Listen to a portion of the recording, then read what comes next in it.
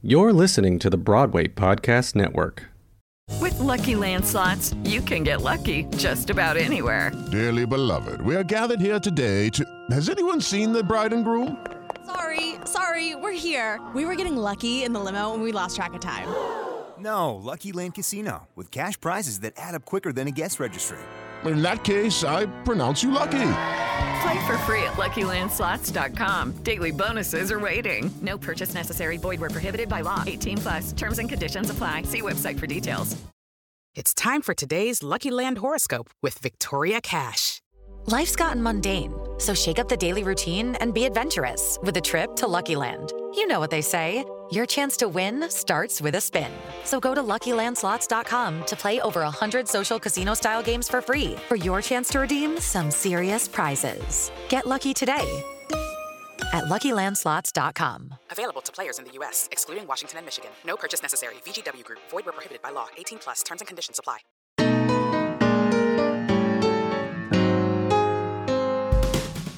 Welcome to the Broadway Gives Back podcast. I'm your host, Jan Svensson. This podcast spotlights Broadway actors, shows, and organizations in their pursuit of social impact and philanthropy. Join us as some of the brightest lights on Broadway share their stories about their favorite charities and how they got involved, and the people and the causes who benefited from these philanthropic efforts.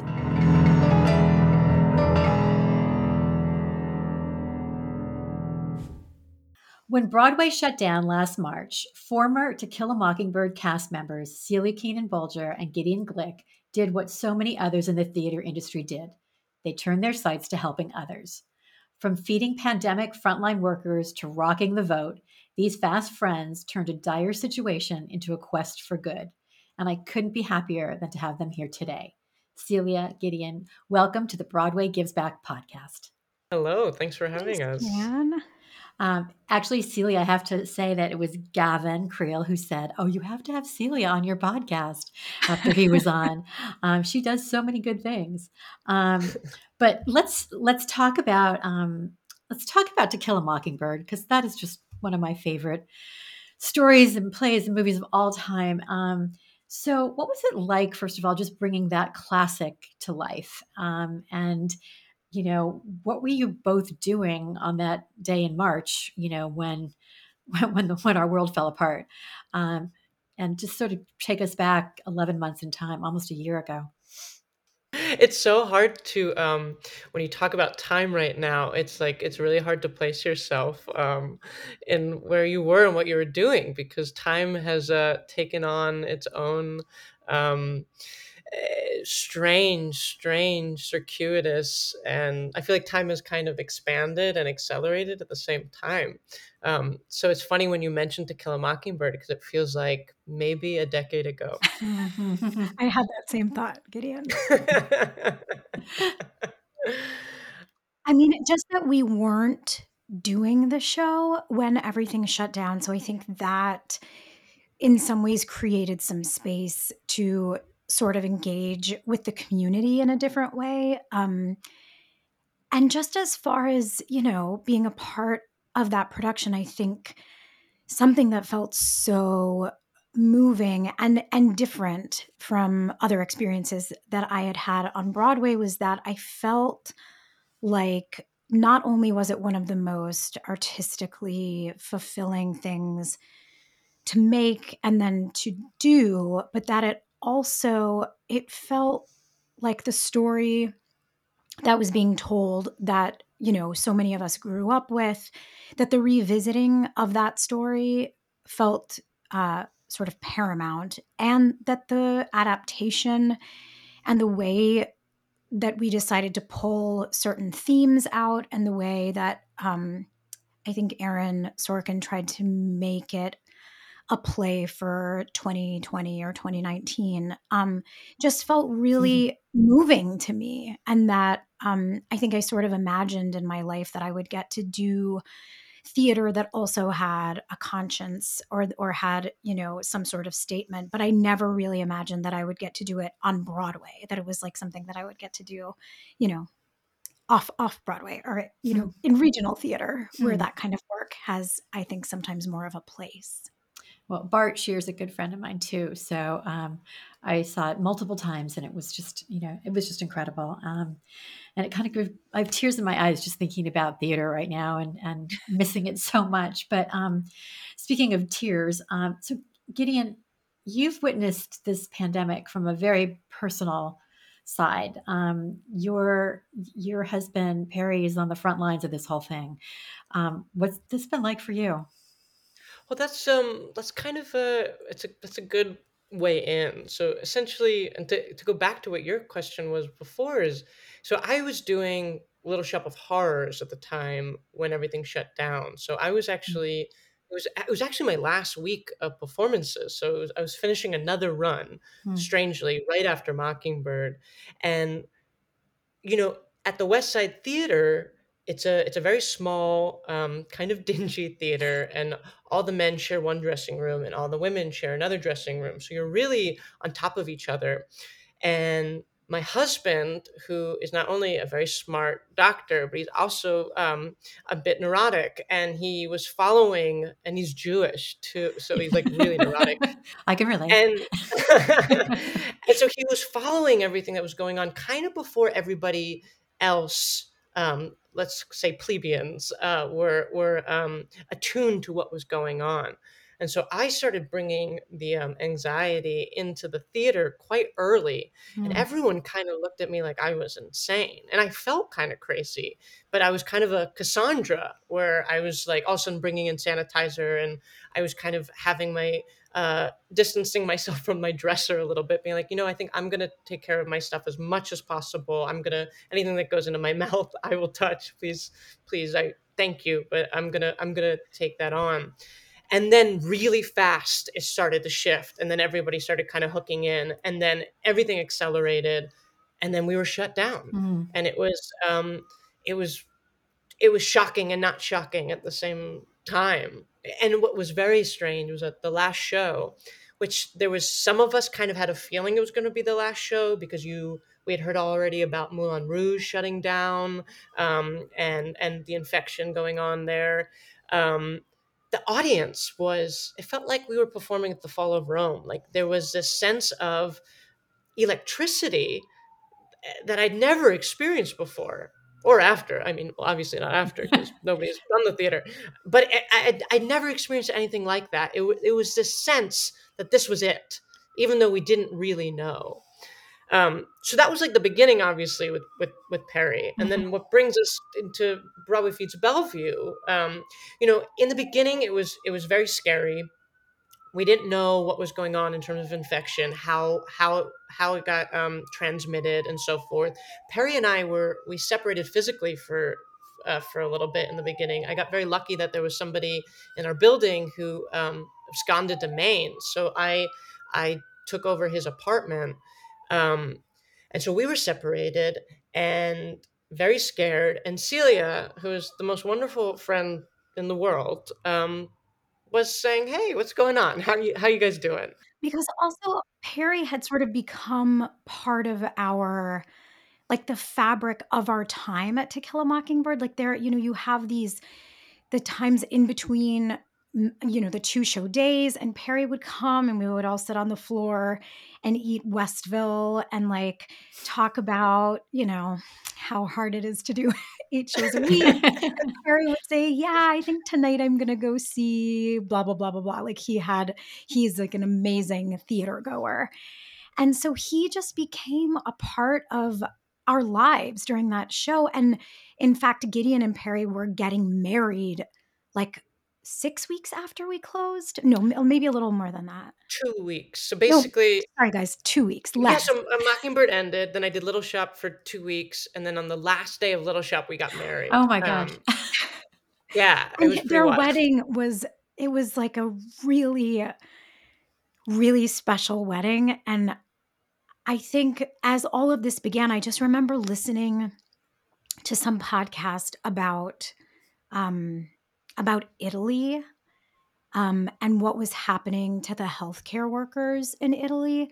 And it started to feel like it was pretty clear that this was not something that was just going to stay across the ocean. And talking about the sort of overwhelm of hospitals and the overwhelm of healthcare workers, I, of course, the only doctor that I know is Perry. And not only do I know him, but I care deeply about his husband, and I had come to care about him too. And so I just felt like, oh my God, if this is indeed happening, what's going to happen to my friends, and how, like, what do we do to even support healthcare workers, like, while this is going on? And I think maybe sometimes trauma reignites past trauma in our lives. And Sure.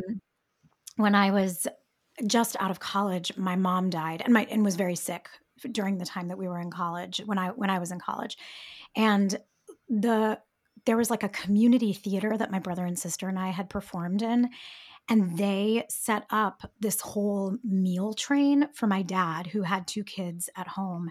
Mm. And they would just bring like pans of lasagna over, and had this whole setup where they were taking care of our family by bringing them food. And I guess for whatever reason, I like flashed on what that experience was and how helpful that was to my dad, who I think was feeling very overwhelmed taking care of somebody who was very sick. And I think I texted you, Gideon, and I was like, what can we do? What should we do? Should we set up a meal train for Perry? And we were like, is that a thing? Like, how would that even happen? And we did a little bit of research and found out that there is, in fact, like now a whole website called Meal Train that's dedicated to setting up, like, getting either meals delivered through restaurants or through, people just cooking at home. And we brought in our friend Victoria Myers, who I think had the bandwidth to sort of navigate that website, which both of us were sort of like, I can't take that on. And she was able to say, like, this is what we would do. And we decided sort of early, we were like, well, nobody's going to cook.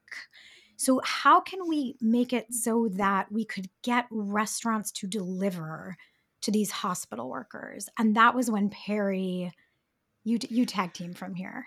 So we asked Perry if that was something he'd be interested in, because he works at Sloan Kettering, which is a cancer hospital, and most of his patients were, because they were already immunocompromised, they had actually incubated themselves pretty early. So there wasn't an onslaught of COVID patients at Sloan.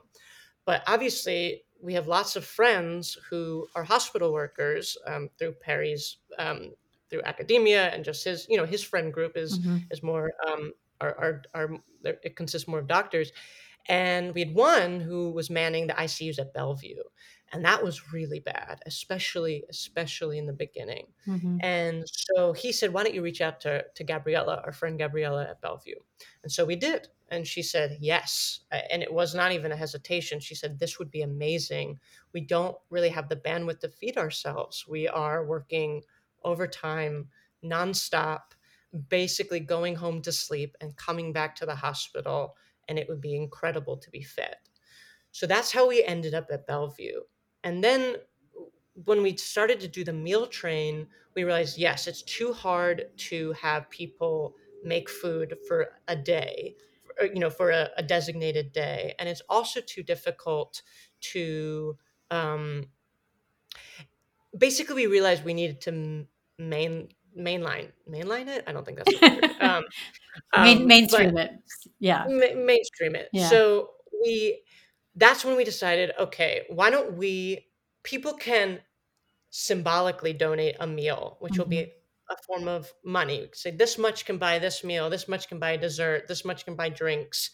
And so people would donate, and then we basically use the funds to bring in local restaurants that were also now being struck at that moment and not having a way to make money. And we brought them in. So we then essentially got in the beginning, it was like 3. By the end, I think we got like 8 or 10. It all took a life of its own, especially as it kept going.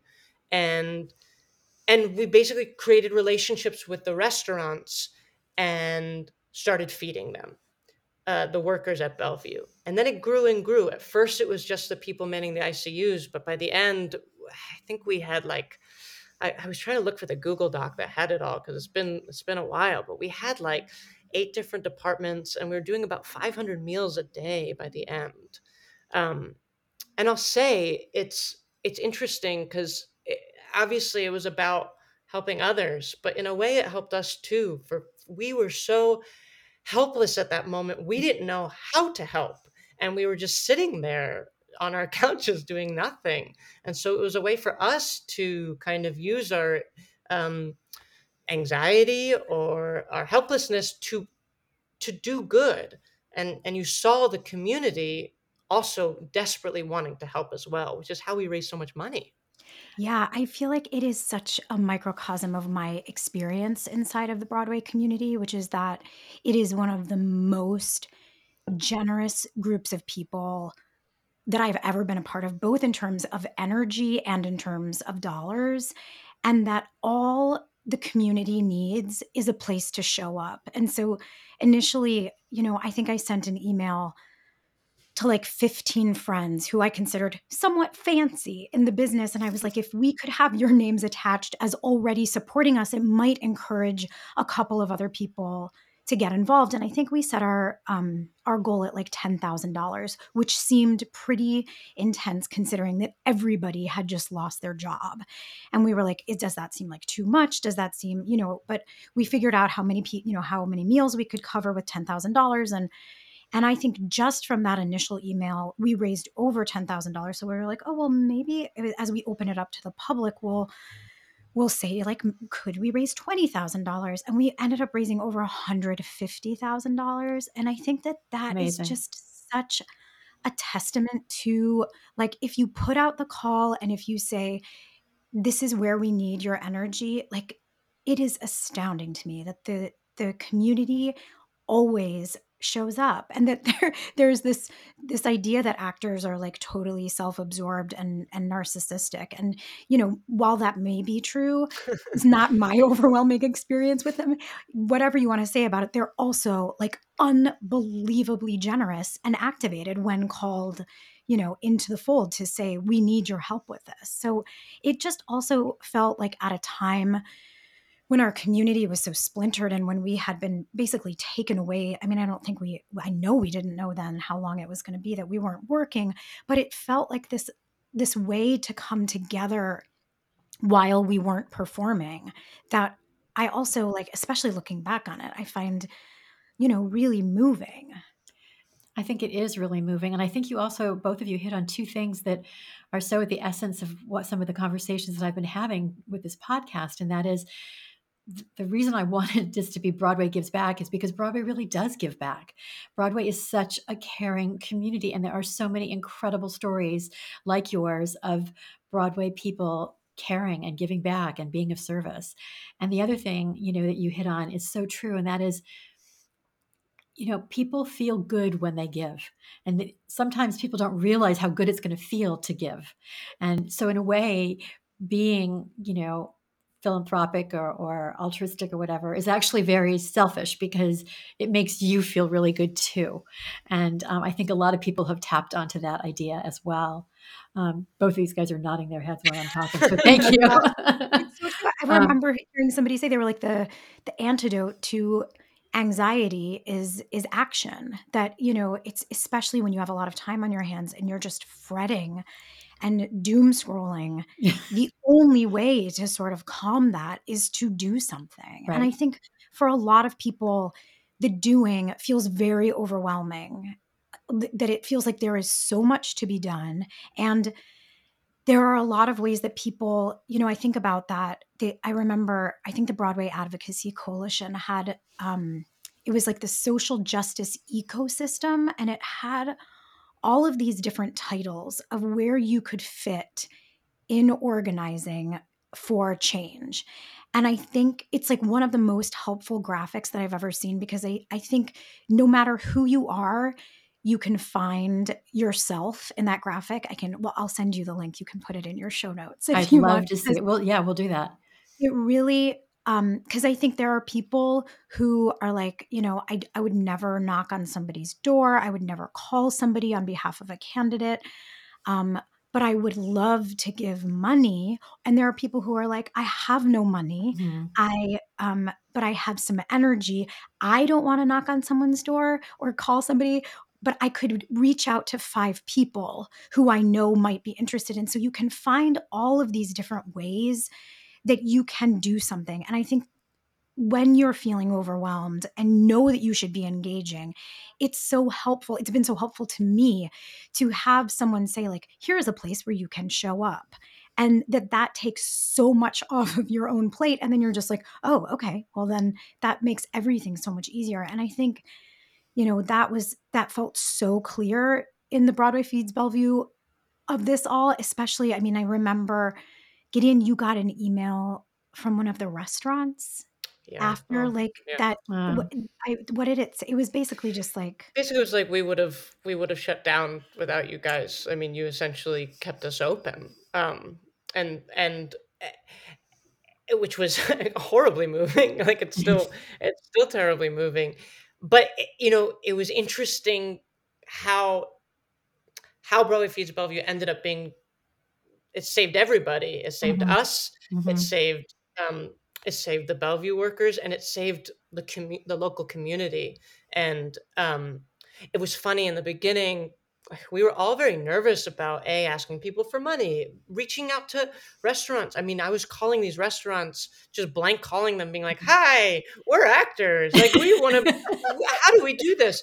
And I was so nervous, but everybody was so down and so eager to make it all work because it was it was going so many different places. It wasn't it was cyclical in a way, and where the money was going, who it was feeding, who it was helping, and it was all organic, and it organically got bigger and bigger.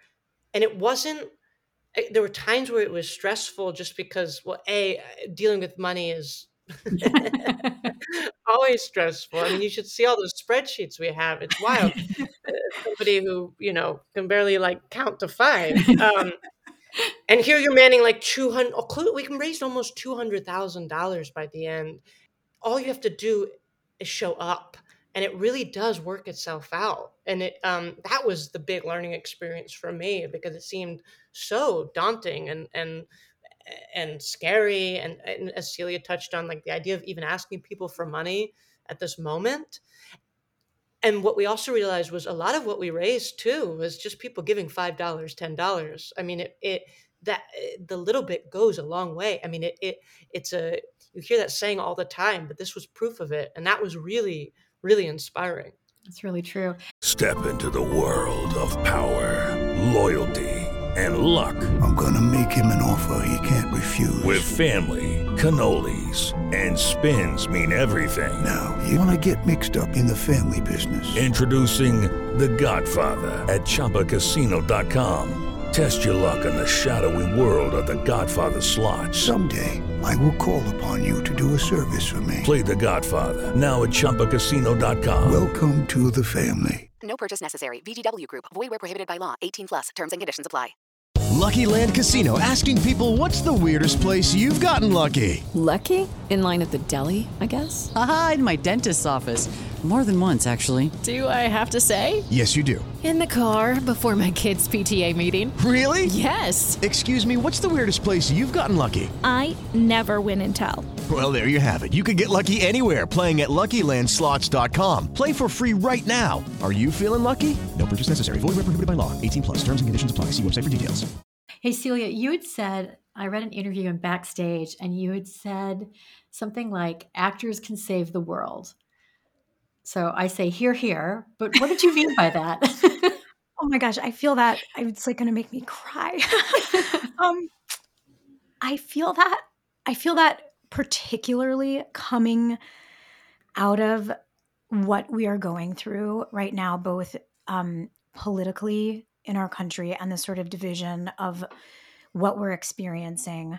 I think when I said it, I probably was referring to the way an audience member feels when they experience a story or a character that for whatever reason, deeply affects them. And I think what I'm realizing about what we do is that the sort of repair that I think is required for our country right now is not possible through social media or journalism or even amazing politicians. That the repair is, it feels to me like the only way forward is repair through arts and culture.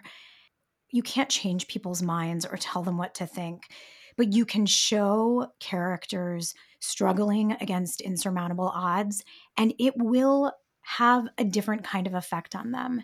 And I think that kind of change right now feels so profound and so important that I feel just really strongly that however we start the recovery process of what we've all just gone through, not just politically, but the isolation of these past 10 months, almost 11 months, that we need belonging and a sense of community, and how hard this was for everyone. Because I think sometimes when I look at people who have different beliefs than I do, it's so easy to be reductive in my thinking about their ignorance or about their information or about the kind of people that they are. And I think it's so much more complex than that. But that nuance, how do you get that nuance across in just, I think you can do it, around a dinner table. But even that, I don't know that I have the blood pressure to to engage in those conversations. And I think that actors are so empathetic, and that so much of our job is trying to understand people who don't behave in the way that we do, that we are uniquely attuned to trying to both understand and represent with dignity people with whom we don't identify. And that feels like a really important gift right now. And it feels like a really important message to be able to get out to the world and to our country. Okay, I just want to say now I'm crying, and I am literally, if I could put my arms through this podcast, through this broadcast, I'm putting my arms around you and hugging you. Thank you. That was just, you put that so eloquently, and it was beautiful. I've had a lot of time to think about it, Jana. Yeah, some of us have been binge watching, ridiculous TV shows, and some of us have been thinking, what can I tell you? There are no wrong answers. There are no wrong answers. Hey, Gideon, so you are, from my understanding, you number one, you're gay. Number two, you're partially deaf. Is that true? Yeah, I'm deaf in my right ear. So obviously you faced a totally different set of challenges just in your upbringing. And with becoming an actor. And I just wondered if any of that informs sort of where you're at today, and particularly what we're going through, since you faced some challenges, and if you could explain a little bit about how that it has been for you. Well, it's interesting. I mean, I think we all face adversity in one way or another. I was born with one ear. It was constructed in the first grade. I came out very early. That's a big part of my story. But I think everybody has that. Granted, the ear is a very singular thing. It's not that common. But other people have other things. And I think there was this strange equalizer. An equalizer is maybe not the right word, but during this moment, we realized, oh my God, we're all suffering deeply, deeply. And we're all suffering in the same ways and in different ways. And I think that was the weird equalizer, is the understanding of the suffering. Not necessarily the suffering, but the understanding that we were all suffering. Mm-hmm. And I think that was a big moment of this year for me and for everyone around me. Obviously, you have your wonderful friends. I have a Celia Keenan-Bolger that I get to talk to, and it is a light, but nobody's out of the tunnel. Everyone's in the tunnel together. Mm-hmm. And that was just moving and kind of, I think, life-changing experience. It still is. I mean, we're still in it. Right. I also think I haven't thought about it, that I have thought about it more in retrospect, and particularly as the ways that members of our community have not necessarily felt represented, and that I think performers with disabilities are like very, very high on that list. And the experience of watching Gideon navigate a rehearsal room and blocking and things where he's just like, guys, you got to be on the other side of me because I can't hear out of the side of my ear. Like I need things. And his ease and also not apologizing for who he was, I think I completely took for granted as we were doing the show. And looking back on it, I'm like, that is, whether or not, however much it costs you, Gideon, it's still it's an amount of energy that I was not expending in the rehearsal process to try to navigate it so that I wasn't being, so that you weren't being a problem, but also saying like, this is a reality of if you get me, you get my one ear. So that's how this is going to go. You don't really have one ear, but one ear. And that I just think it's interesting for me to reflect on now. And I hope going forward to have more of a sensitivity to what that might be like for people who are in a rehearsal room who are not able-bodied or who don't identify as able-bodied. But at the same time, my one ear is my norm. So yes, you could see it as something that there's adversity, but I don't know anything else. So as a result, that is my baseline. And so I don't see myself as, oh, I got to do this because you're doing that. I just see myself as, well, this is what I got to do. And because that's me. And in a weird way, there's a strange blessing to it. I mean, I think a lot of people would say that about anything that makes them strange or unique, is that it gives them a different perspective, and it gives them, a point of view. And I think there are people that can see it as a blessing. And I don't get me wrong, there are times, especially when I'm doing a musical, where I want to like scream. God, I wish I could hear out of both of my ears. But I think it gives me something that is mine. And I feel lucky at the same time about it. What's the expression that if everybody took their challenges or their issues or whatever, and they put them all in a pot in the center of the room, everybody would go back and pick the ones that they already have instead of taking somebody else's, Yeah. Right? But yeah, I understand that. You two are both such eloquent and intelligent in this conversation and just in life and the roles that you pick and what you do. And I just wonder, and also with your advocacy and your giving and did you grow up in families where this was sort of what you did, or did you see it modeled? Celia, I know you mentioned you have a son, so do you model sort of philanthropy for your son, or do you involve him in some of the philanthropic things or social activism types of things that you are involved in? I mean, I certainly try to. I think it was such a huge part of my own childhood. And I think sometimes when people are like, it's so amazing, like how have you been so engaged for so long? And I think the gift of growing up in the family that I grew up in is that it was a non-negotiable. Like it was so much a part of the fabric of our family that it's not something that I have to go sort of outside of myself to pursue, that it just is a part of me. And if that is something that I can give to my son, I will feel really good about that. I think it makes it, I remember reading an article where there were 4 women who were very deeply entrenched in advocacy for different reasons.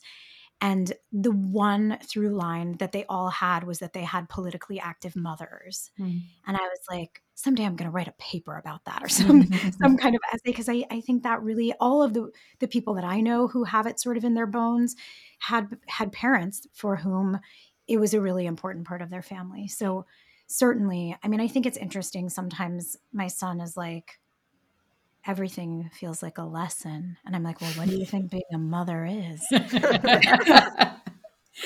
I think you can go too far. So I am aware of just trying. I mean, I think the modeling is the best thing that you can do. Right. But I do think probably we have a lot of conversations that he's like, I don't know what you're talking about, and I'm bored.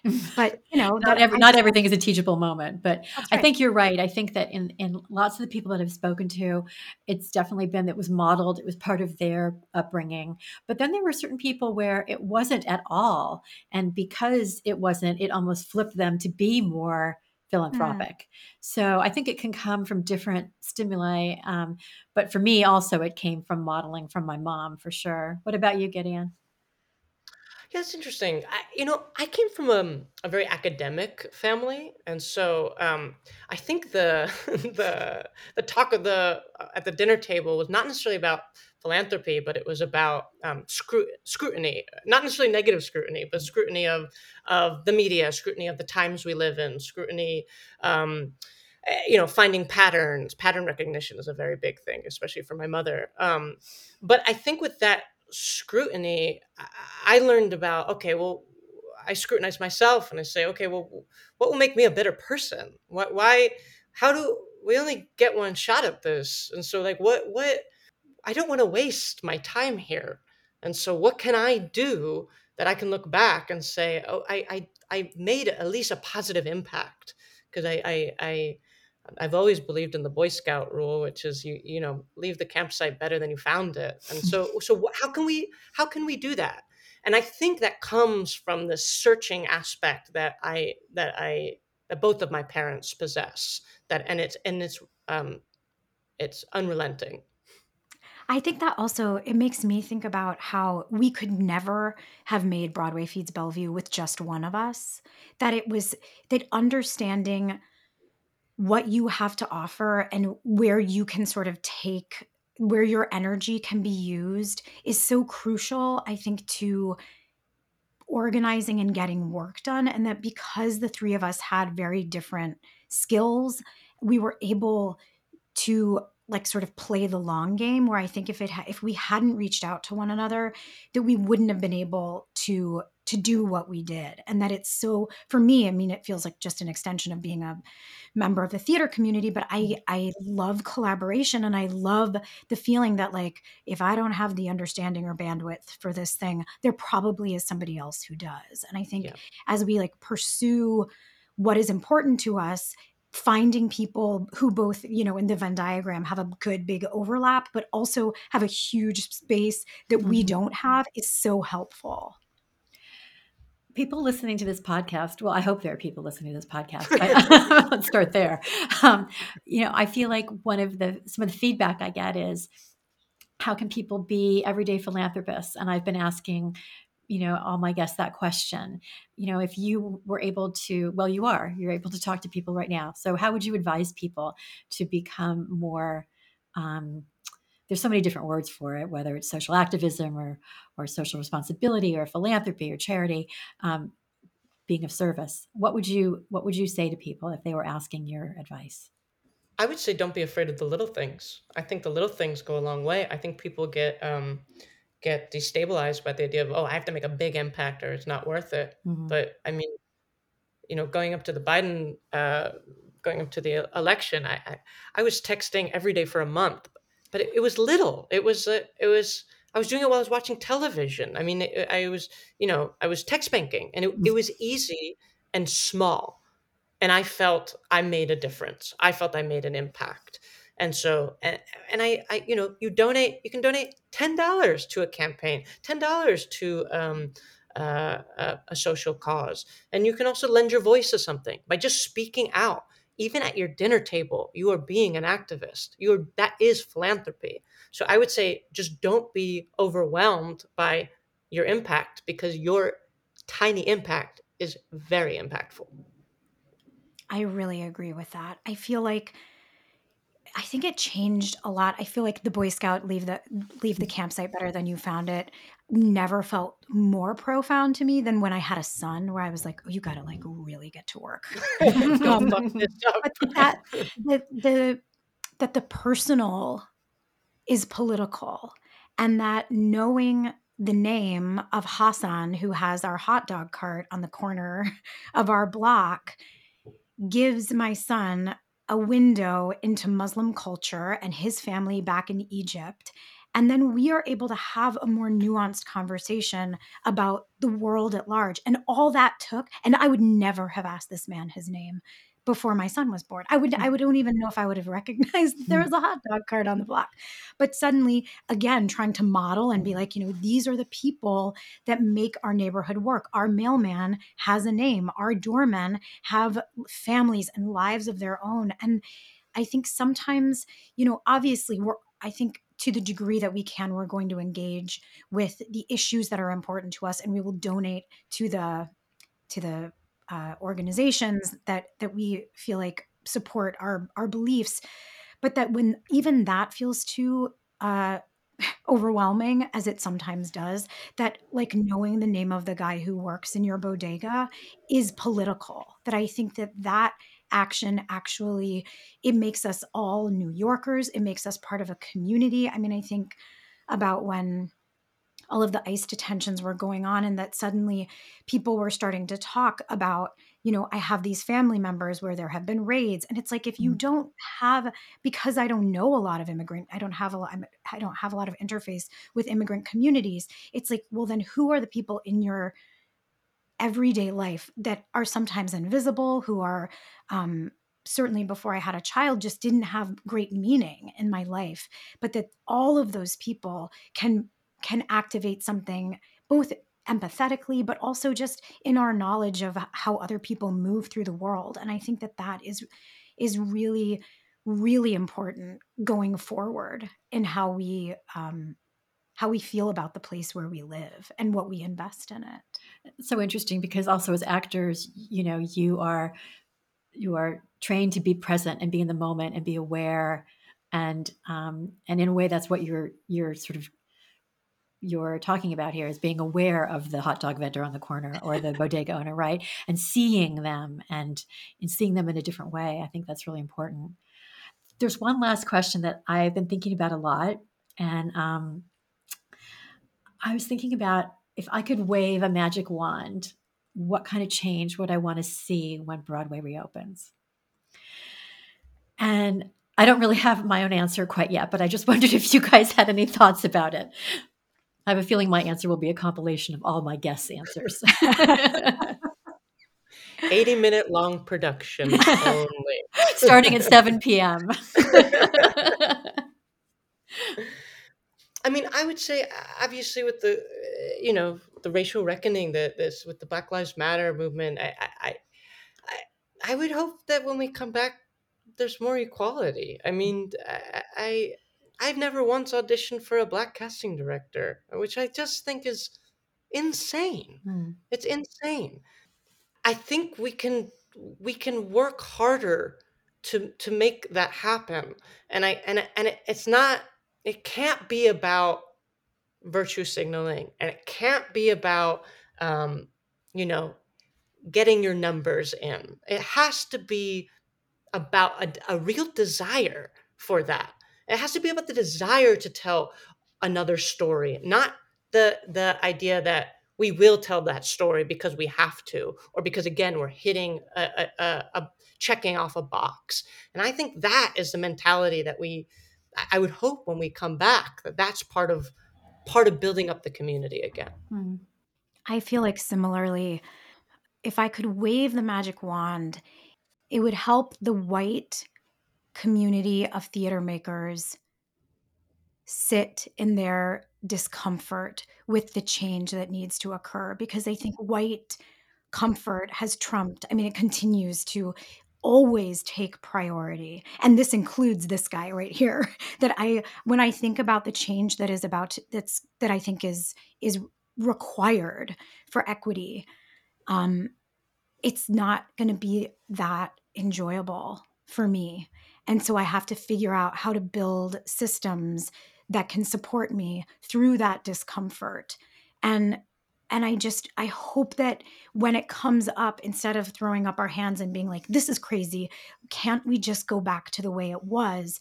that we will be strong enough and that we will have the belief that I have always had in our community that I'm realizing is like sort of rotted at the foundation, that I believed it was this place that had a space for everyone and that was inclusive and loving, and that everybody's experience inside of it made them feel more whole and more like themselves, only to find out that that is in fact the opposite for many members of our community. And to figure out how to not only create the space so that they have more of the experience that I've had all this time, but also to create the space for me to feel like this is very hard and also I can get through this. I'm going to leave it at this because that was beautifully put. And I am so grateful that the two of you took the time to chat with me this morning. And I feel like I'm going to move on from this day and think a lot about what you both have said. And I'm really appreciative of your time and your intellect, as I said, and your thoughts. Thank you so much for being part of the Broadway Gives Back podcast. Oh, thank you for making a podcast where we can show up like this. I think it's so amazing. Thanks for listening to this episode of Broadway Gives Back. Broadway Gives Back is part of the Broadway Podcast Network, produced by Dori Berinstein and Alan Seals, with Brittany Bigelow, and music by Eric Becker at Broderick Street Music. Special thanks to my producing partner, writer, and friend, Jim Lochner, and to Katie and Yo at BPN, Julian Hills from the Bulldog Agency, the Charity Network, and to my fiancé, Glenn Weiss, who is always my consultant. If you like what you hear, don't forget to subscribe and rate this podcast wherever you stream your podcasts. You can also follow Broadway Gives Back on Facebook and Instagram at Broadway Gives Back Podcast and on Twitter at Broadway Gives. To learn more, visit bpn.fm/Broadway Gives Back.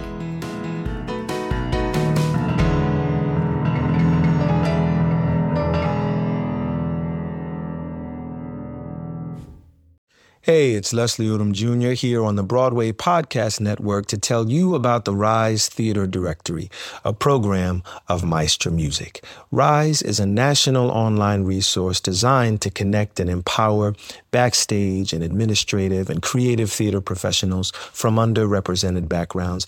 If you work or aspire to work in the theater community, this can help you find your next project. And if you hire theater professionals, search the Rise Theater Directory to find your next team. Create your profile now and get more information by visiting risetheater.org. That's theater with an RISETHEATRE.org, because only together we rise. Step into the world of power, loyalty, and luck. I'm gonna make him an offer he can't refuse. With family, cannolis, and spins mean everything. Now, you wanna get mixed up in the family business. Introducing The Godfather at ChumbaCasino.com. Test your luck in the shadowy world of The Godfather slot. Someday, I will call upon you to do a service for me. Play The Godfather now at ChumbaCasino.com. Welcome to the family. No purchase necessary. VGW Group. Void where prohibited by law. 18+. Terms and conditions apply.